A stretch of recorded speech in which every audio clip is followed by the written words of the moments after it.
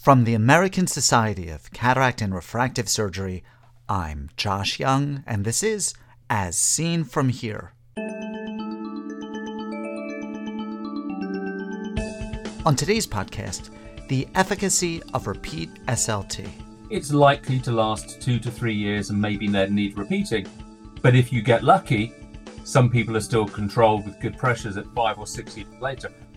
Without a doubt, the three therapies that have most affected glaucoma practice in my professional lifetime have been the introduction of prostaglandins, the introduction of MIGS, and the development of SLT.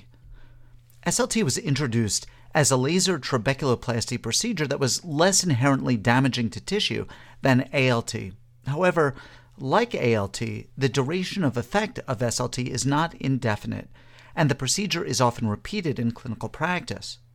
But whereas we know that initial SLT treatment is generally as effective as a single glaucoma agent, less is known about the efficacy of repeat SLT.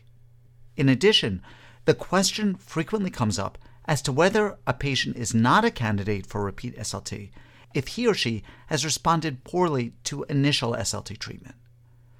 The only way to answer these questions is through scientific study, and that is precisely what my guest, Gus Gazzard, has done. I'm delighted to have Dr. Gazzard as my guest today to discuss his recently published study. I perform SLT fairly frequently. While I understand that it has an effect on aqueous outflow and that it's less damaging than ALT, I don't think that I have a sufficient understanding of the mechanism by which it actually works.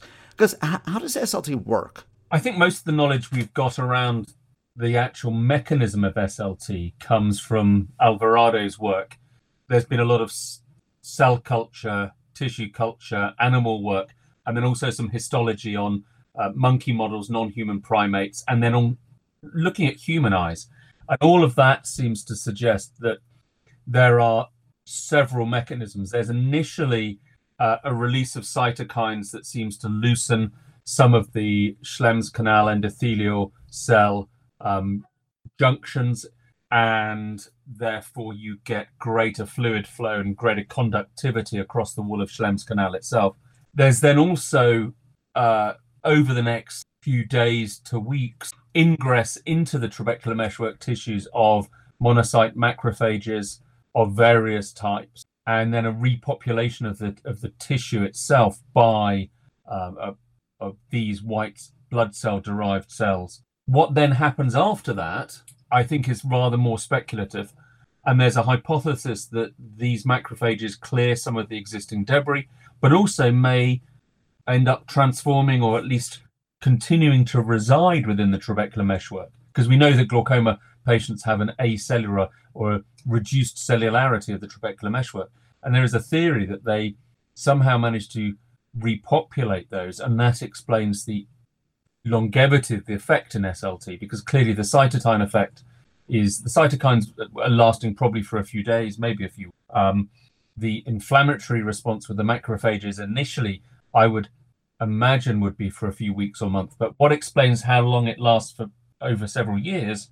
There has to be some other more permanent mechanism there, but that's very much speculative. But I think you're getting tissue level changes in the short, medium and long term to explain the continued reduction in outflow obstruction, the increased outflow facility, even 3-5 years later or more. Gus, by how much is IOP typically reduced by a single SLT treatment in a laser-naive patient? And for how long is the reduction maintained? And while I'm asking this, when is the typical peak onset of the reduction? Because it's not immediate. No, there's certainly evidence that the pressure continues to reduce over the first couple of months. So 8 weeks or so, we're probably talking about a peak pressure reduction. There are no studies that have explicitly looked or have been constructed in order to look at this. So there's always a slight uncertainty there. I know that Mark Latina still talks about there in some patients being late responders and there being a further pressure lowering between 2 and 3 months, which is a very late effect. To be perfectly honest, I'm not sure about that. So I'm not really certain whether or not we're getting further effect after a. What is the typical duration of effect in a laser-naive patient? Well, we had around 2/3 of the patients were still controlled at their pressure target at 3 years. And we're taking those patients out now to a full 6 years. So we still don't have the data analyzed as to what the median duration of effect is likely to be. But it is likely in these treatment-naive patients for primary open-angle and ocular hypertensive patients is likely to be in excess of 3 years.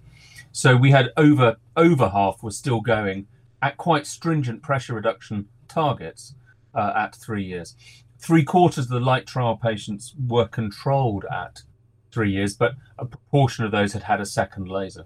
So the magnitude of pressure reduction from SLT in treatment-naive patients is related to the starting pressure. I mean, like many treatments for pressure reduction, you get more bang for your buck. The higher the pressure is, the more reduction you get, both in absolute and in percentage terms. However, on average, we were seeing around about a 29 to 30% reduction, very similar to prostaglandin use in this group of patients we looked at.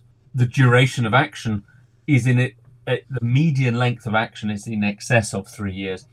So I'm normally quoting to patients that it's likely to last 2 to 3 years and maybe need repeating. But if you get lucky, some people are still controlled with good pressures at 5 or 6 years later. And there's the odd patient that goes on for a very long time. Gus, while SLT is often adjunctive therapy, particularly in the States, it can be employed in medication-naive eyes also. Now, this was a topic that was explored in the LIGHT trial. Can I get you to describe the LIGHT trial, its objectives, its findings? Yes, certainly. We knew that SLT can work in some people on some occasions. What we weren't really doing was using it very widely. And there were a very wide range of opinions about whether it should be used at all. So the question that we set ourselves was to determine whether or not we should be using it. We knew we could, but we didn't know whether we should be. So to that end, we wanted to look at treatment-naive patients, no previous glaucoma medication exposure at all. And the objective was to determine whether or not starting off with laser and then proceeding to drops if necessary was as good or better than just simply starting with medication and using medication alone. And to do that, we had 718 patients, which we randomized to 2 treatment pathways. So you started with laser and then went on to drops after 2 lasers if those weren't enough. Or you started with drops, you started with medications, and you carried on going. Now, what we found in that was that at the end of 3 years, we had 3/4 of patients who were still controlled just having had laser. And of those, the majority had only had 1 laser.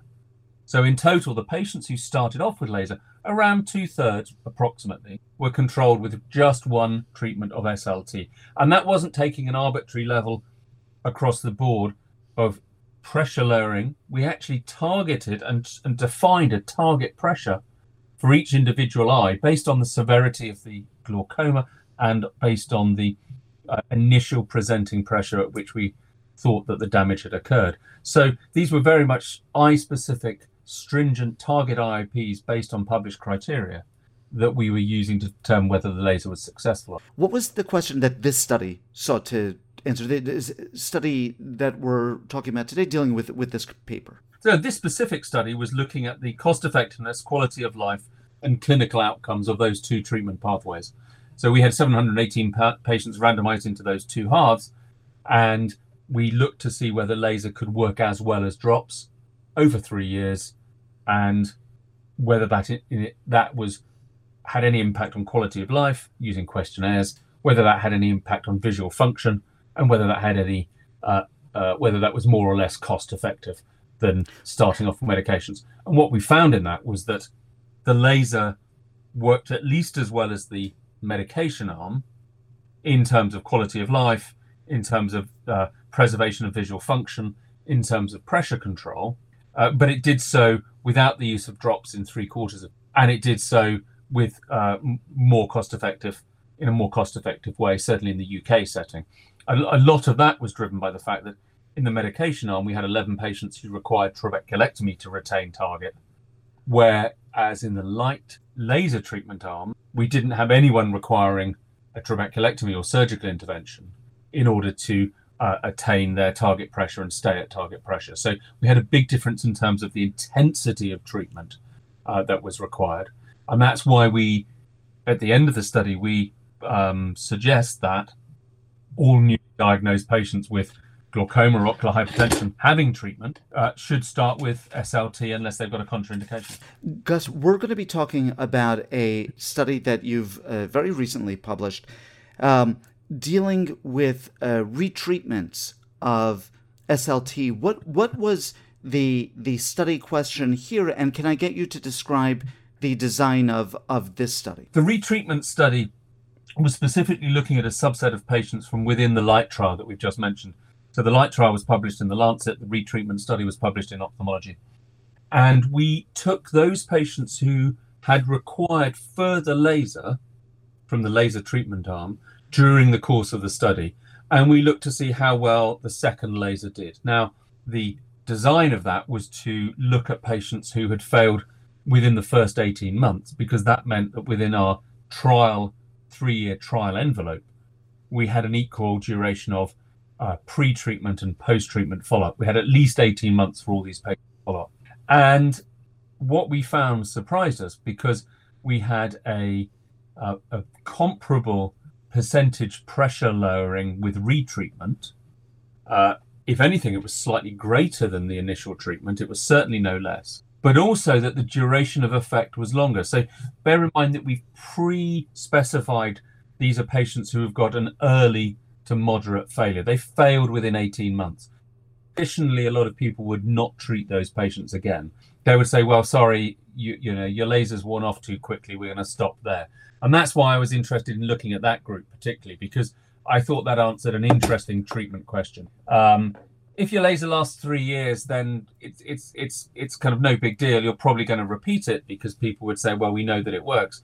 But I wanted to look at that group where we weren't really sure what to do. So in these, it was over 100 patients, and these 18-month failures, we retreated those and looked at the survival curve. And if you look at the Kaplan-Meier survival curve, the majority of those patients were still controlled at their stringent pressure target within the 18-month follow-up. So in fact, the retreatment patients, really interestingly, did better the second time round with their retreatment. So this is a very, very, very interesting, very clinically relevant finding.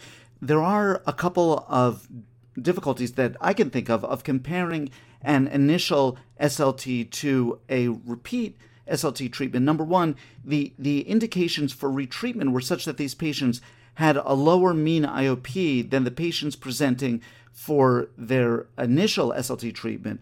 Correct. And yes. the second thing is that the grades of glaucoma for those patients requiring retreatment was distributed differently from those who were presenting for initial treatment. So given these difficulties, how are you able to compare the IOP reduction results of the initial treatment to the repeat treatment? Well, the first of those points was that, I mean, the indication for retreatment was they weren't target, but of course, we didn't wait for them to return to their baseline pressure. So you're quite right. We were treating them at a lower pressure. What that meant was that we saw a smaller absolute pressure in those patients. But if you look at the percentage pressure reduction, it was at least as great. In terms of the severity of the glaucoma, the distribution of severities is slightly different between the two. The initial sample of patients was pretty much all comers. But the repeat treatment, if anything, had a slightly more severe sample because they were patients who had, as a result of having more severe glaucoma, more stringent pressure control requirements. So their targets were necessarily lower because their glaucoma was worse. So we had a slightly more advanced, slightly more severe group. However, what that meant was, if anything, those two factors would bias against retreatment working. I mean, those would act against retreatment rather than acting in its favor. So the fact that it was still doing well, I think, is all the more remarkable.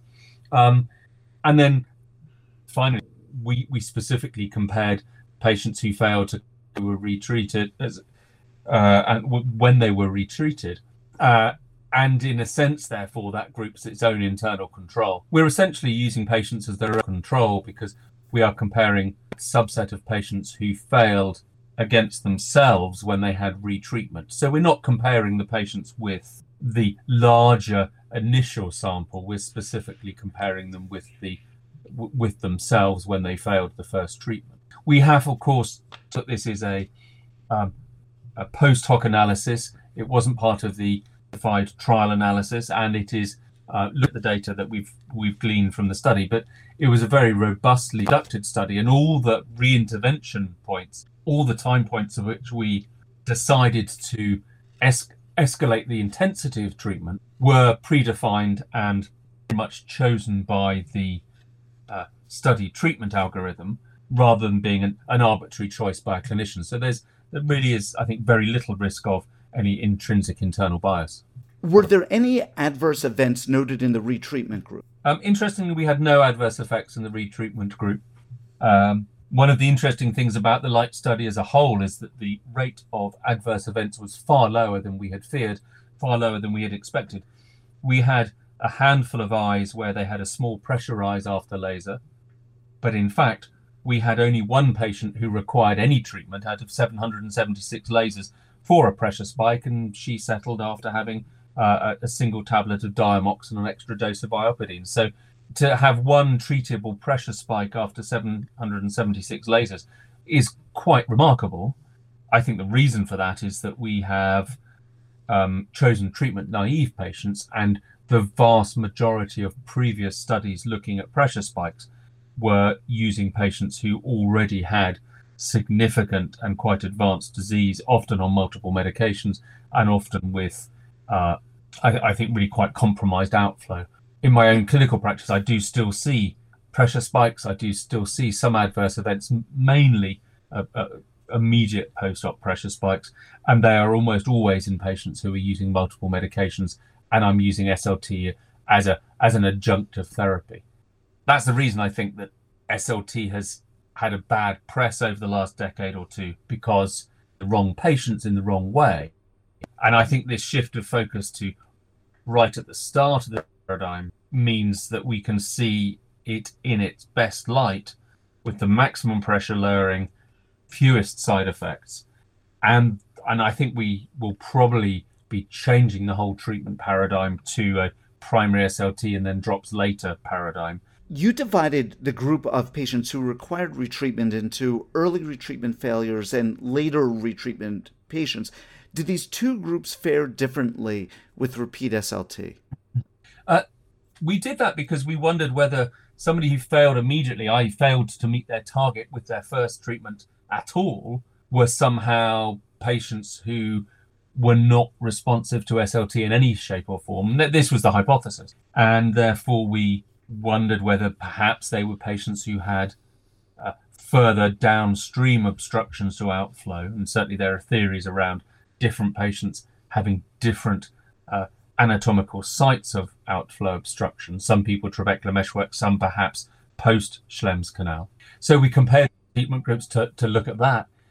What was interesting was that there seemed to be no difference. Now, again, this is a post hoc sample of a subset of this selected group of patients. So this becomes more of a analysis rather than a definitive answer. This was not the primary treatment. However, they didn't respond differently. We could see no difference in the pressure response for the early failures versus those.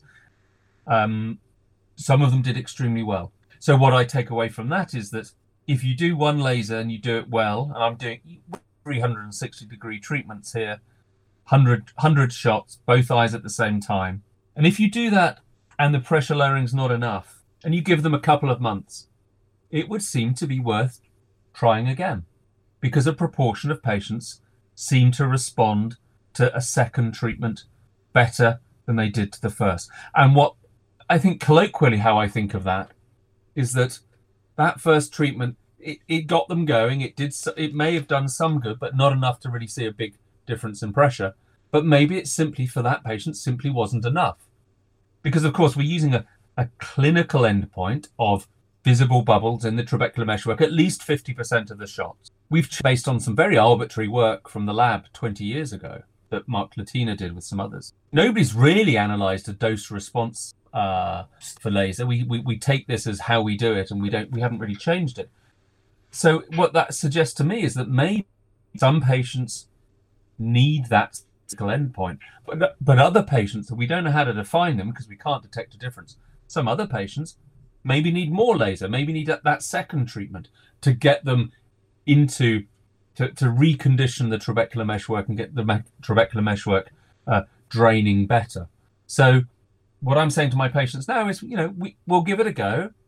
If it doesn't work the first time, we may try it a second time to see if we can get you down to where we want you to. So I think one of the interesting and exciting things from the SLT studies that we're looking at are perhaps slightly speculative, but it does make me wonder if we look to the future where we might do this, because I do think that I have some concerns around long-term benzalkonium chloride exposure of the trabecular meshwork. We know that the back penetration into trabecular meshwork happens. That's well documented, particularly some Japanese histology has shown that.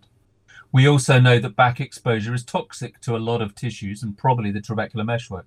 So we can buy patients time without medications, 5, 6, maybe even 8 or 10 years with 2 or 3 repeat lasers, which is now my current practice. If we can do that for some of our patients, we may get to a point where they're coming up for cataract surgery anyway. They have low impact, minimally invasive glaucoma surgery extraction. So they have laser again. They may maybe have some phaco-MIGs with a lower threshold than we would have had 10 years ago, because we know that these things are safe, whether they get an eye stent or a hydrus or whatever the next thing on the horizon might be. And then that buys them yet more time. And a lot of our patients have got a life expectancy of around 20 years after diagnosis. Study may come a time where we can keep a lot of these patients away from trabeculectomy surgery, but also away from the harmful effects of some of the long-term drop exposure, particularly the preservative exposure. So I think that's an interesting potential shift in paradigm. What I'd like to see backing that up is some good histological on what repeat SLT does to patients over years, and that's going to be hard to come by.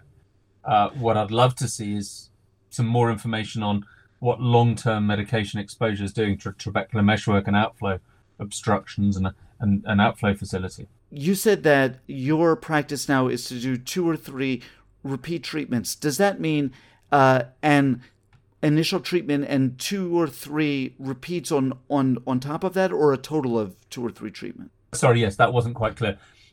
My current practice is to do up to 3 treatments per eye in total. Now, and by 3 treatments, I mean 3 360-degree treatments. There's very little data on the impact of that third treatment. We know that 360-degree, 100 shots, repeated 360-degree, 100 shots can work for many patients. I've yet to see any good data on what a third similar 360-degree and how much it can do, but I've certainly got some anecdotal clinical experience that suggests that in some patients that can also work well. Gus, this is wonderful, wonderful stuff. It's super clinically relevant, especially to my own practice, both in terms of guidance and in terms of validation of some of the things that I do. I want to thank you very, very much for bringing this interesting topic to us. And Gus, I want to thank you for your tremendous generosity with your time with me. Well, thank you very much indeed for the opportunity of sharing some of our work. Gus Gazzard is Professor of Ophthalmology and Director of the Glaucoma Service at the Moorfields Eye Hospital in London, United Kingdom.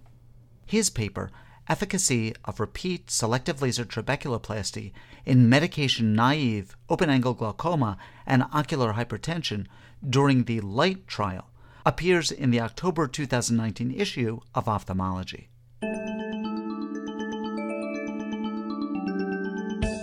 Ask questions of Dr. Gazzard or any of our previous guests, or make a comment about any of the topics we've discussed. These interviews are meant to be the start of a conversation in which you participate. Write to me with your questions or comments at josh@iworld.org. As Seen From Here is a production of the American Society of Cataract and Refractive Surgery. be a part of the next podcast. I'm Josh Young.